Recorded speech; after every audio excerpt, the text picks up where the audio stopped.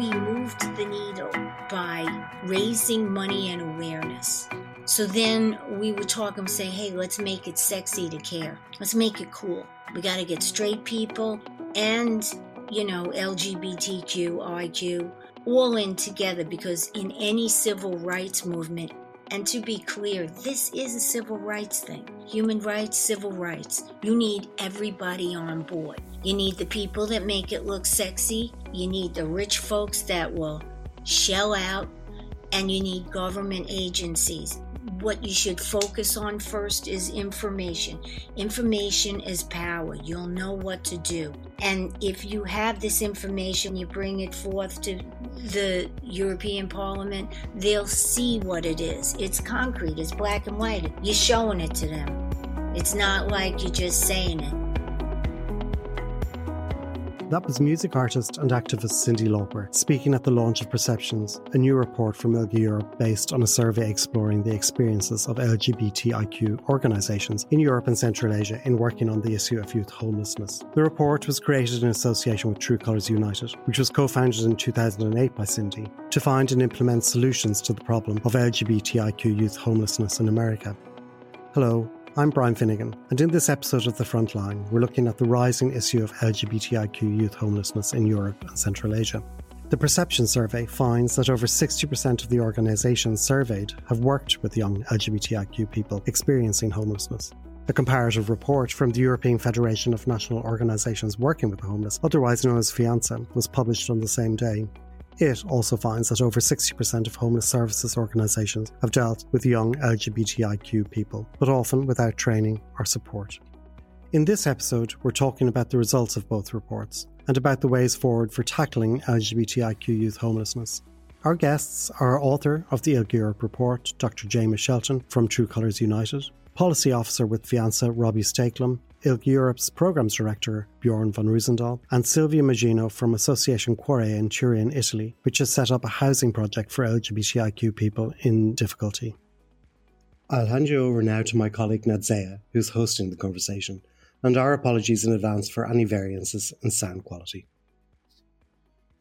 And thank you, Brian. Welcome to everyone, and thank you for joining us today. I would like to come to you, Robbie, first.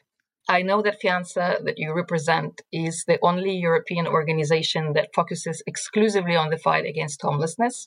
So I'd like to ask you to share your insights into the phenomenon of homelessness. Could we start by addressing, an ostensibly obvious definition of homelessness? And when we say that the person is homeless, what do we actually mean? It is a very easy question, but perhaps it's not such an easy answer. I think, to be blunt about it, homelessness is when you don't have a home. The challenge that we have as an organisation across Europe is that there is a misconception about what homelessness actually is. People who are listening to this podcast are thinking about homelessness right now. The likelihood is they're thinking of a man in their 30s or 40s, probably white, probably straight, with an alcohol or drug addiction problem, possibly sleeping rough on the street, outside a station, outside a cafe. That is a stereotype of homelessness that is pretty consistently perpetuated across the media. The challenge that we have is that isn't the reality of homelessness at all. There are about 700,000 people sleeping rough or in emergency accommodation every day in Europe. It is a number that is increasing in every EU country with the exception of Finland. And part of the reason for that is that we have an incorrect image of what homelessness actually is. So, for example, when we talk about homelessness as an organization, we look at it across three, we call them domains. We have the physical, the social, and the legal. Physical is if you don't have four walls around you and a roof over your head, you're probably sleeping rough on the street, you're homeless. That's an experience of homelessness. The social element is whether you can have the social use of a space. What we mean by that is if you think of people who are in emergency accommodation, hotels, B&Bs, they might be staying somewhere, but they don't have social use of that space. They can't invite friends over. Sometimes they can't have their family over. Sometimes their children can't join them. Sometimes they're kicked out at 8 o'clock in the morning. You don't have social use. And the third element is legal, where you don't have a legal right to reside. And so there we're talking about people who are living in squats. You might have the four walls, you might have the social use, but you don't actually have a legal right to reside. And particularly when we talk about LGBTIQ youth homelessness, we find the legal element is very common, because what a lot of people do with LGBTIQ homelessness in particular, we talk about the community a lot in LGBTIQ circles. The community is very supportive, and what we find is young people tend to sofa surf. They stay with friends for 1 week and they move to another friend and move to another friend, but they don't have a legal right to reside in any of those situations. And actually, they're right on the cusp of homelessness all the time. So that's something that we see often with homelessness. And the other element with legal that we often find is exploitation in the rental market. So again, we find young people in particular can't access the rental market because their income isn't high enough. There's a lot of conditions about having references from landlords, having a permanent contract, having a deposit, having all these different obstacles that prevent them from accessing mainstream rental, and they end up going into what we might call the black market of the rental market. And they're exploited by landlords. They might be paying rent, but they actually don't have any rights, and they can be exploited very easily and evicted. And it sounds like a very obvious or simple starting point, but if we don't challenge this misconception about homelessness, that it encounters or encompasses all these things of the physical, the social, the legal, what you then have is in the mindset of policymakers is they are designing policies that are for men in their 30s or 40s that match this stereotype of homelessness. And what we need is to have solutions out there and policies and prevention strategies in place that incorporates LGBTIQ people as well. And so I think this misconception is one of the biggest things we need to work on in order to get policies that are fully inclusive. Thank you for your answer. But I'm also wondering, apart from policies, obviously there are homeless services that are out there that are tackling this issue and this phenomenon and providing certain services for homeless people. And I know that Fianza and True Colors did a survey in 2019 and mapped the experiences of mainstream homeless organizations that are working with LGBTI homeless youth. I was wondering if you could talk a little bit about the main findings in terms of what are the services that are out there that are accessible and available for LGBTI young people, and do they address the needs that LGBTI young people have, and what are the obstacles and the challenges the services face in working with LGBTI young people? Yeah, so from the survey results, I think what we found, and Jema can also feel free to jump in as one of the lead researchers on that particular research piece, we found that about 41 of the respondents worked with LGBTIQ young people. 13 didn't know, and 10 said they don't, full stop. And I think what we really took from that was that well over half of our member organizations are working with LGBTIQ young people. The challenge, however, that exists is very few of them are doing tailored, specific work around the needs of LGBTIQ young people. And I find that one of the things that really stuck out for me in that report was when we asked them, how do you know that you work with LGBTIQ young people, i.e., how are you collecting this data? Either they say, we just know, as an organization from a young person, we just know that they're LGBTIQ, or they say that the youth tell the staff. And I find what's really challenging with that situation is you're really putting the burden onto a vulnerable young person who's probably been through a lot of trauma related to their sexual orientation, gender identity, gender expression, to be very forthcoming in a service that probably isn't very inclusive and doesn't feel very safe. And linked to that, one of the biggest challenges that we encountered from that survey is that services just don't have the training and they don't have the competencies to really deal with LGBTIQ issues. And so what we mean by that is if I talk to some of my homeless service providers, our member organizations, they could go in and have very detailed conversations with their clients about poly drug use, for example. They can go in and talk about how are they using drugs, what are they doing, what practices, is it harmful, do they have harm reduction methods? They can talk about the services out there. They have no issue going in and having those conversations. They can, for the life of them, go in and have a conversation about someone's sexual orientation. And the difference is they've never been trained. Social workers are trained to have the competencies, the vocabulary, the confidence to not only have conversations with people about the challenges they face, But included with that are they know they have services and places they can send people for other supports. And I think the difficulties we have at the moment, one of the challenges we have, is that not only are we not collecting this data, but at the same time, we don't really have the competency to even have these conversations in homeless services. Jim, I'm not sure if there's something maybe you'd like to add. Yeah, Robbie, thank you. I think one of the things that also stood out to me about that research was that regardless of what the respondent said about their organization is currently working with LGBTIQ young people, or they don't know, or they're not, the majority of respondents said they could benefit from some assistance in doing it better. So I think that shows a willingness on the part of homeless service providers to get more information and to do this work in as good of a way as they can. And that's great that desire is there and that acknowledgement is there. Yeah, I definitely echo that comment. From all of the members that I've worked with across Europe, frontline homeless service providers, I've never met a service provider that said, we absolutely do not want to do anything on this topic. They've always been very open to reading our resources, coming to webinars, and at least having the conversation to say, okay, what can we do differently? And I think that's part of what the role of Fianza, ILGA Europe, and even I would say a lot of ILGA Europe members are, is, if we remember homeless services, they're often underfunded, they're over demanded, they are working with incredibly vulnerable people with not a whole lot of budget, and they're kind of firefighting all the time. And so they're not always, of their own decision, taking a step back to think, oh, are we serving everybody? Is our service fully inclusive? Who are we missing? Because they're just almost like in a war that it's just one battle after another. And I think having organizations like True Colours, like Fianza, like ILGA Europe members coming in to say, have you thought about this? And to start the conversation and to signpost towards resources. It's really great to get people to start thinking about, okay, here's actually how we can start collecting data.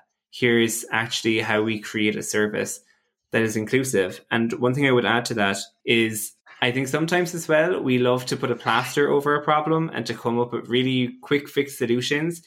But, simply hanging a pride flag up into a service doesn't make it inclusive either.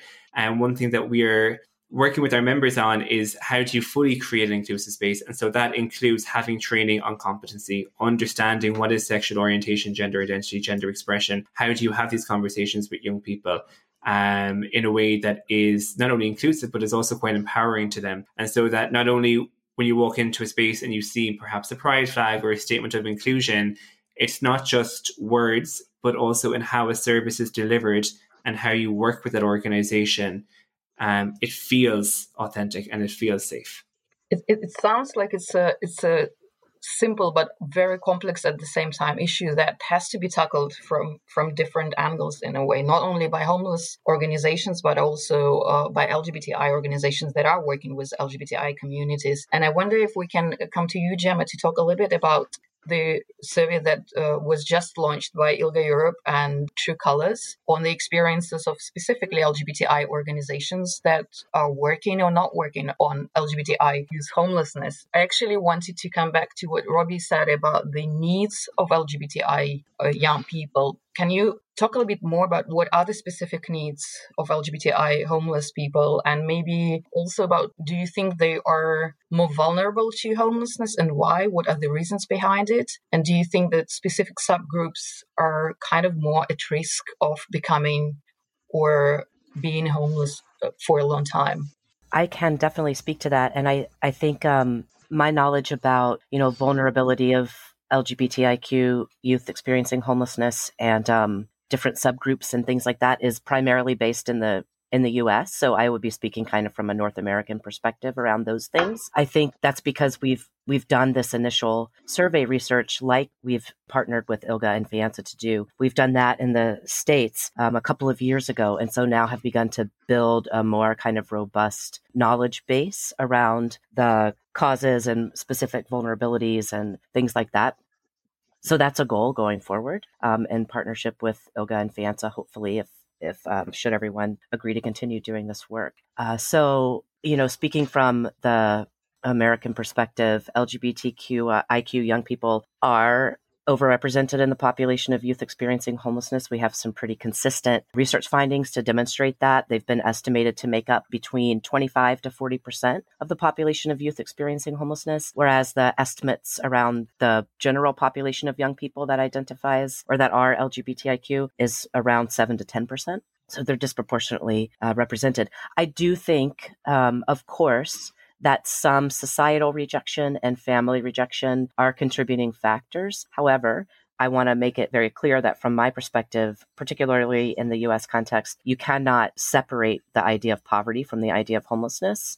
Those things are deeply intertwined. So it would be kind of a false narrative to say that it's just about family rejection, though that is certainly some people's experience and definitely needs to be paid attention to. And in the States, young people who are Black and other young people of color and trans young people tend to experience homelessness at higher rates than white, cisgender, LGBTIQ young people, right? So we see some subpopulations that are at greater risk. And I believe, if I'm remembering correctly, and Bjorn, you can certainly interject here, that some of the reasons noted in the ILGA research were, family conflict around identity. Also, migrant and refugee status was something that we saw in the ILGA research that we don't see in the States, although we do see some immigration issues definitely impacting people's vulnerability to homelessness.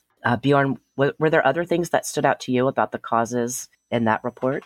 I think two other reasons that were cited in the report included the lack of institutional support to tackle homelessness and indeed family-related conflict and societal rejection. So I think you named the key reasons. I'd like to actually come back a little bit to the research that we're talking about. I don't know whether Bjorn, you would like to comment that, or you, Gemma. I was wondering about, one of the aims of the research when I read it was to try and estimate the prevalence of LGBTI homelessness. And I know that there are only 71 organizations that completed the survey out of 650. And I know that some people would have a question: what these numbers mean? What these numbers tell us about the LGBTI homelessness as a phenomenon and about its prevalence? I can start if you like, and Bjorn, you can certainly also speak to that. I do think it's very important that we contextualize all of these findings within that relatively small sample size compared to the number of organizations that we reached out to. And just a plug here, from both surveys, both the Fianza study and the ILGA study, there was a lot of outreach and a lot of folks invited, and we saw really small response rates. So encouraging folks to please take a moment to respond to surveys when they come around about this topic. It will really help a lot, right?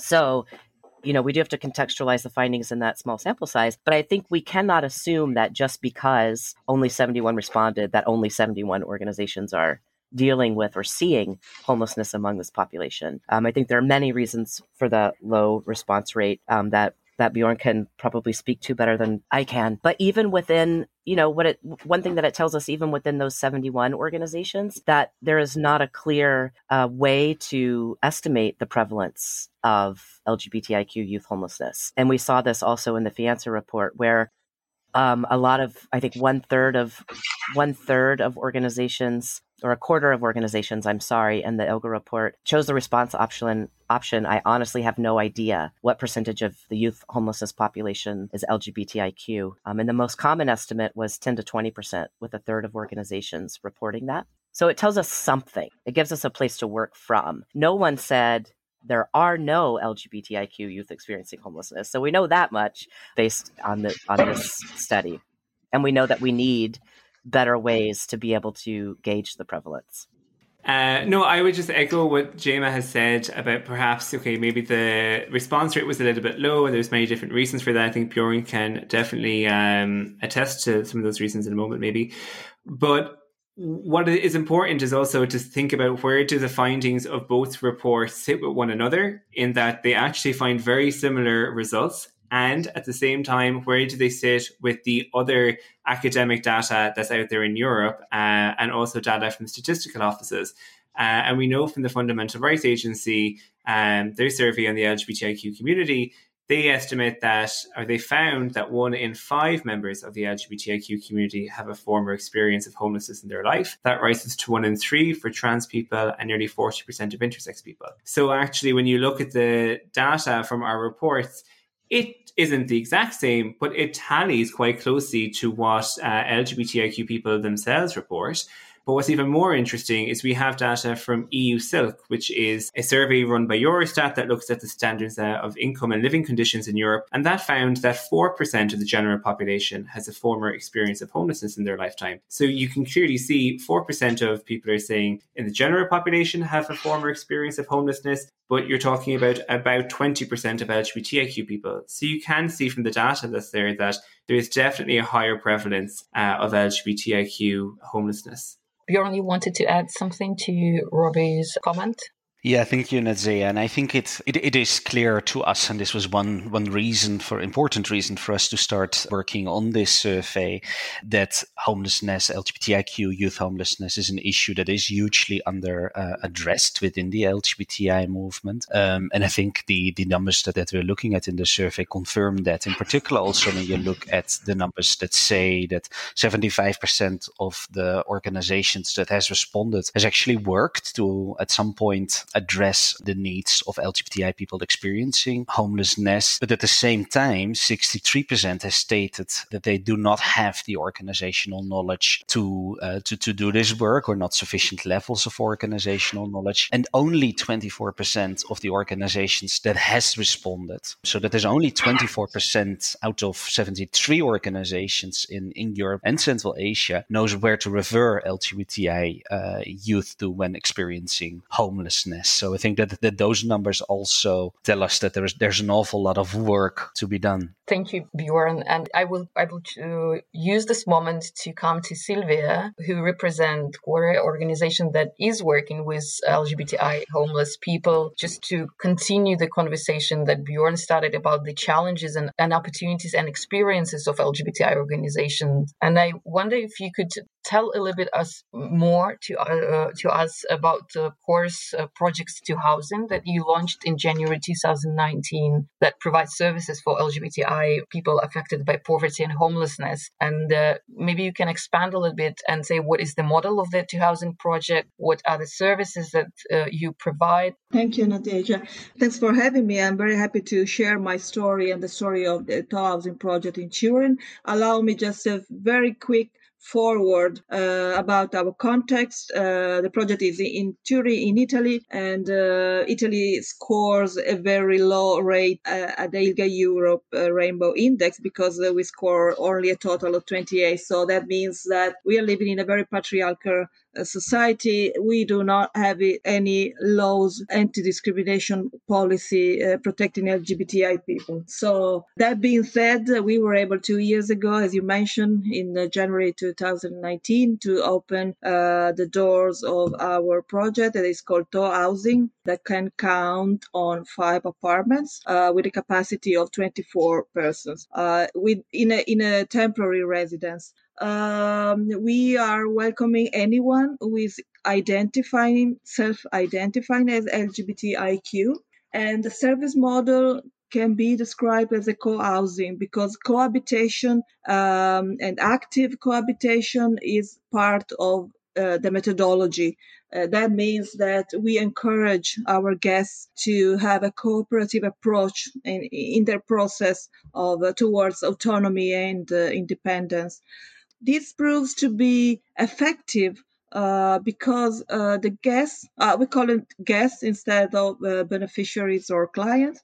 The guests are somehow reassured or on at least 2 aspects because they don't feel to live in a pathologizing dimension, a clinic dimension, and on the other and they have the chance to share their own experience with peers. Talking about the model again, the To Housing is strongly based on a support system. That means that besides providing them with housing and the foods, of course, we are supporting. It's all about supporting and empowering LGBT IQ people, not only youth. I need to clarify this also because we are not welcoming only youth, but people of all ages. Maybe I can give you a little bit more details about the age ranges. So, talking about the support system, our beneficiaries or guests are taken over by professionals who can provide them with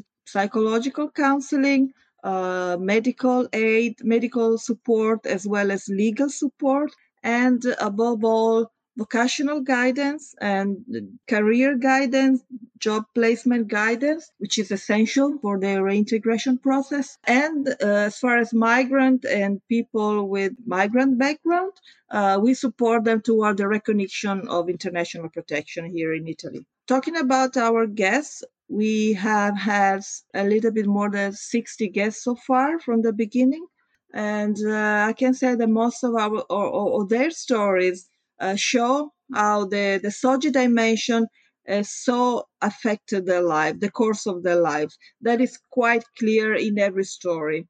And while we can somehow identify some trends in terms of data or characteristic they may have, it's far more difficult to identify trends in terms of whys.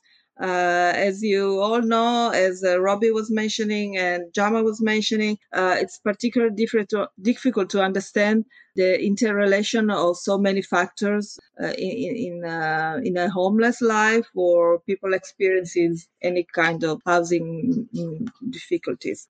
To conclude, I think I was a little bit long. If there's a word I can think about to associate our guests with, I would say abandonment. Abandonment, of course, from the family of origin, but also abandonment from the education system that fails to recognize their identity and that leads to poor education, or abandonment from the social system, the social services, which again, likewise, do not acknowledge their condition. And of course, abandonment means also other factors, as Robbie was mentioning, mental distress or drug abuse, which are also patterns in the lives of those of the guests that we are seeing. So that was the main features of our service model. Thank you, Silvia. It's quite a disheartening picture, even though I think your answer also illustrates how many other systems are in play, like education and social services and family support and all that. Like that, we all have to come together. So there's not one actor in a way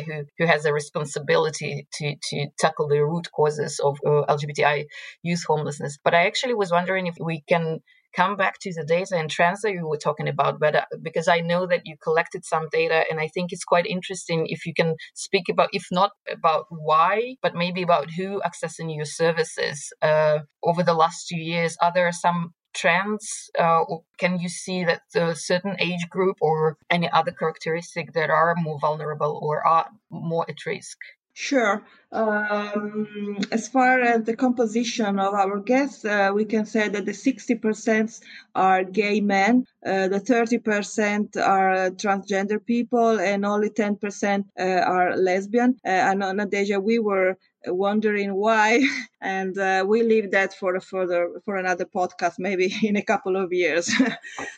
Talking about age, as I was mentioning, we are open to all ages. We want to give this opportunity to all people of all age, and the most relevant range of age are from 18 to 25.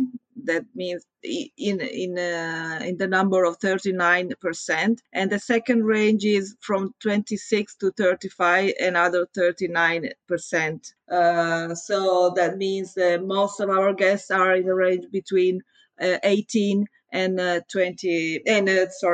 36. Talking about the country of origin, this is quite also an interesting data because we have the 63% are coming from Italy, all over Italy. Actually, we are receiving requests from all over the country, and the rest are coming from Africa, Asia, South America, and extra European country. That means that more than 30% are coming from different countries, and that's why we are intensifying our activities to help them in the whole process of the international protection recognition and all. And we are addressing particularly their needs. That means Italian classes and documentation and so on and so forth. These are the main characteristics as far as age. If we cross the self-identification LGBTIQ element with age,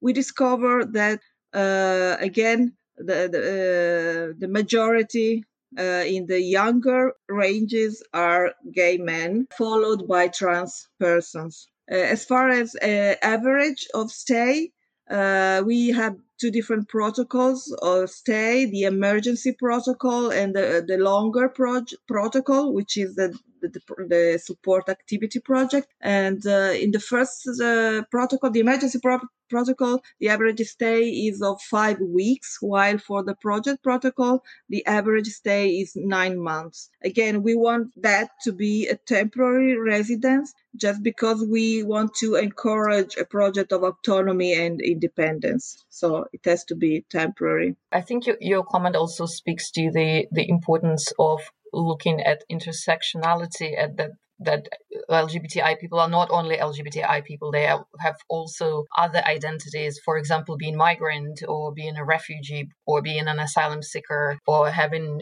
maybe struggling with some mental health issues or other sets of identities. Now I think we're coming to your last set of questions and reflections. And I think we've painted a quite complex, I would say, and not really bright picture. And I wonder if we can take a moment and give a couple of reflection maybe each in terms of what can be done or what must be actually done. What are the next steps that we, or not only us, but also other actors, political and social actors, have to take? And maybe I will come to you, Bjorn, and ask you about the ILGA Europe's perspective in terms of next steps and the future of our work. Thank you. And in doing that, I really want to start with describing where this journey has come from, where we have started. Because I remember very vividly a few years ago when Jema, your colleague Gregory, who's the director of True Colors, you started to come to our conference because you said we want to share our knowledge. We want to show what we've learned in the US, and we want to see how we can support you in starting a learning journey, which was at the same time when, Robbie, we also got in touch with you. And we said there is so much that True Colors, Fianza and ILGA Europe can learn from each other. And this is a piece of work that we can't do alone. And I think in that collaboration that is so unique and that has been so beautiful in terms of bringing our collective strengths together, because True Colors knew how to do this work from the US experience. Fianza, you guys have such a deep experience tackling homelessness with general populations in Europe. And we have the knowledge and the membership of LGBTI organizations that we were able to bring in. And that is a unique component in any steps that need to be taken further, because I think that such cooperations also need to be brought to the local level. One of the very first things that I remember happened in one of those workshops that we organized a few years ago was that we were talking precisely at what you, Robbie, were describing at the beginning, namely that LGBTI people often don't recognize when they're homeless, because we haven't done a lot of awareness raising on what homelessness is. And we often take it for granted that it's normal that the community steps forward and steps in to support one another.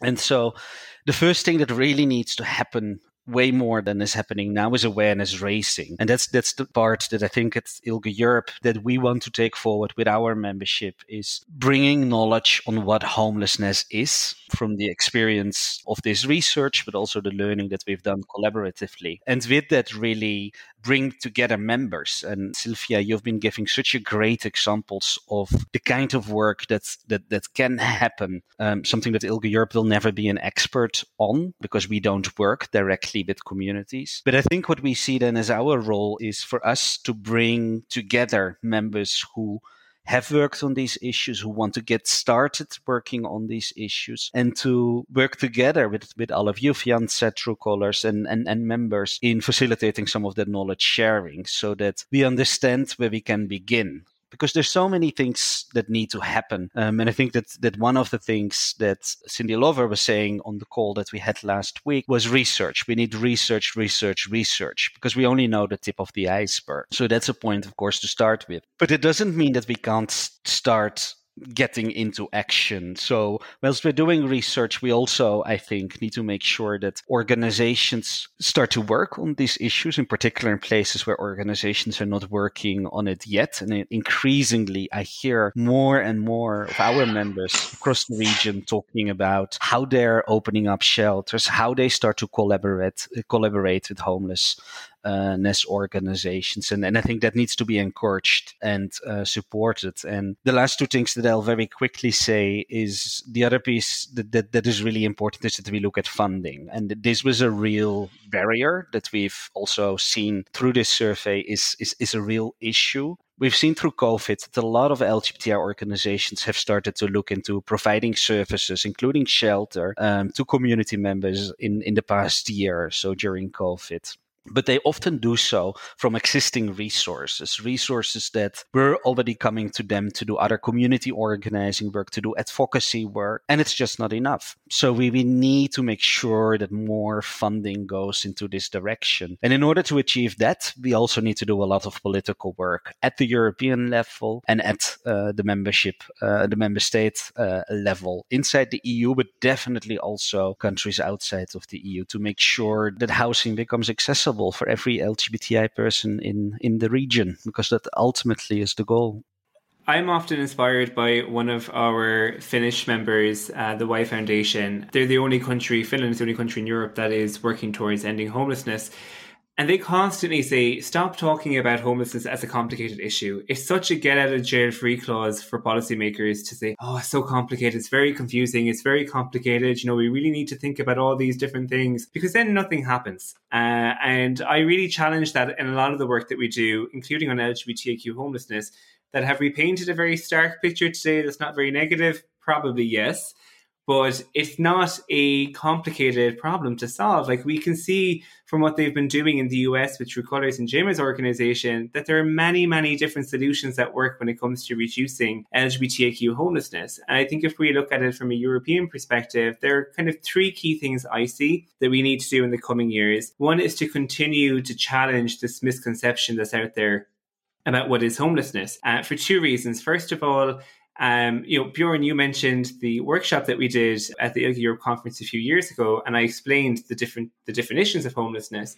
After that workshop, I would say between 20 to 30% of the participants came up to me and said, I was homeless in my teens, I was homeless in my 20s, but I never realized it until you started talking about the definition. And the reason that's important is it's not that someone can identify as being homeless, is that they can realize there are resources and supports out there for their situation. And had they realized, I'm actually in a homeless situation right now, they could have gone to different social supports that were out there, but it never occurred to them. The second reason why we need to challenge this misconception that homelessness is a thing for men in their 30s or their 40s is one thing that was really clear from both surveys is the causes of LGBTIQ homelessness are largely preventable. You're looking at things around identity, family conflict, lack of social support, poverty more generally, and mental health. But we know from other forms of youth homelessness that early intervention and prevention is absolutely key. And so if we start to reframe what is homelessness, then policymakers start to reframe what are the strategies and solutions and the funding for services that they put in place, and to have them in a better position to support LGBTIQ people who are at risk of becoming homeless. The second thing we need to do is focus more on training. And that's already something that we started. Bjorn mentioned that, yes, we need the research, but we also have to start doing some of the work already. We've done webinars, we've done trainings with Sylvia's organization, with Truecallers United, and with LG Europe and LG Europe members. And so training homeless service providers to become more inclusive, to be able to be confident in having conversations around LGBTIQ identity, and to put services in place to meet those needs, and also supporting LGBTIQ serving organizations to better understand what is homelessness and how to recognize it and what solutions can you put in place. And the third element I think we need to work on going forward, and it's linked to the training, is improving our data collection systems, because it can't continue as it is at the moment. This idea that we can allow, intake forms in homeless service providers to just be male, female, and that's all we're asking people, that we're not asking about wider questions around sexual orientation, gender identity, or gender expression. Because if we don't find a way to ask those questions in a sensitive, inclusive, and respectful way, then we'll always have a get out of jail free call card to say, oh, well, it's not a problem that we face.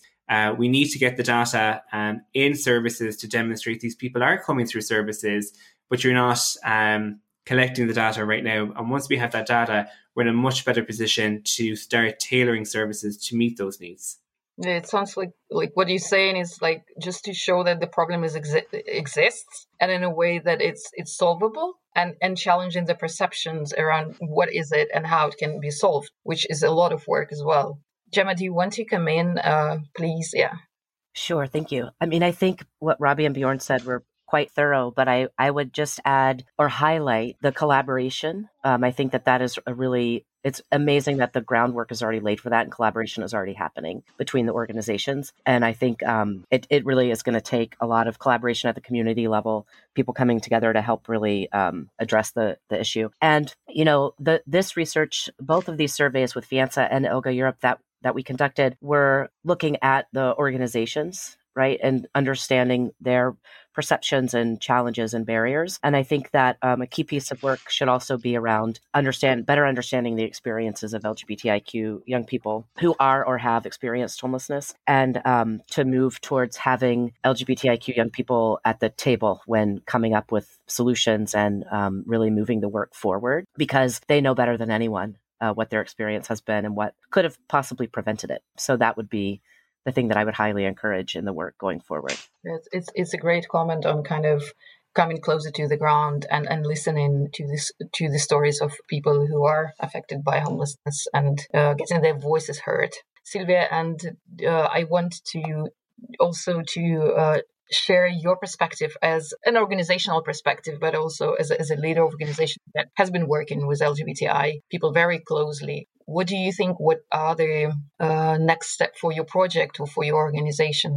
Yeah, let me say that I totally agree what all have been said by Bjorn, Robbie, and Jama. If I may have something, is from my perspective as activists, and I believe we need to increase the capacity building of activists in undertaking operations like that, and that's what we are doing right now. We are meeting and encouraging other LGBTI Italian organizations, not to teach, but to tell our story and to tell to show them the tools that we use that brought us to open our project in Turin. And yeah, that's pretty much what we would like to do. And the increased capacity building to better tackle exclusion and poverty is something very close to what ILGA Europe is doing with the NOLB project, for instance.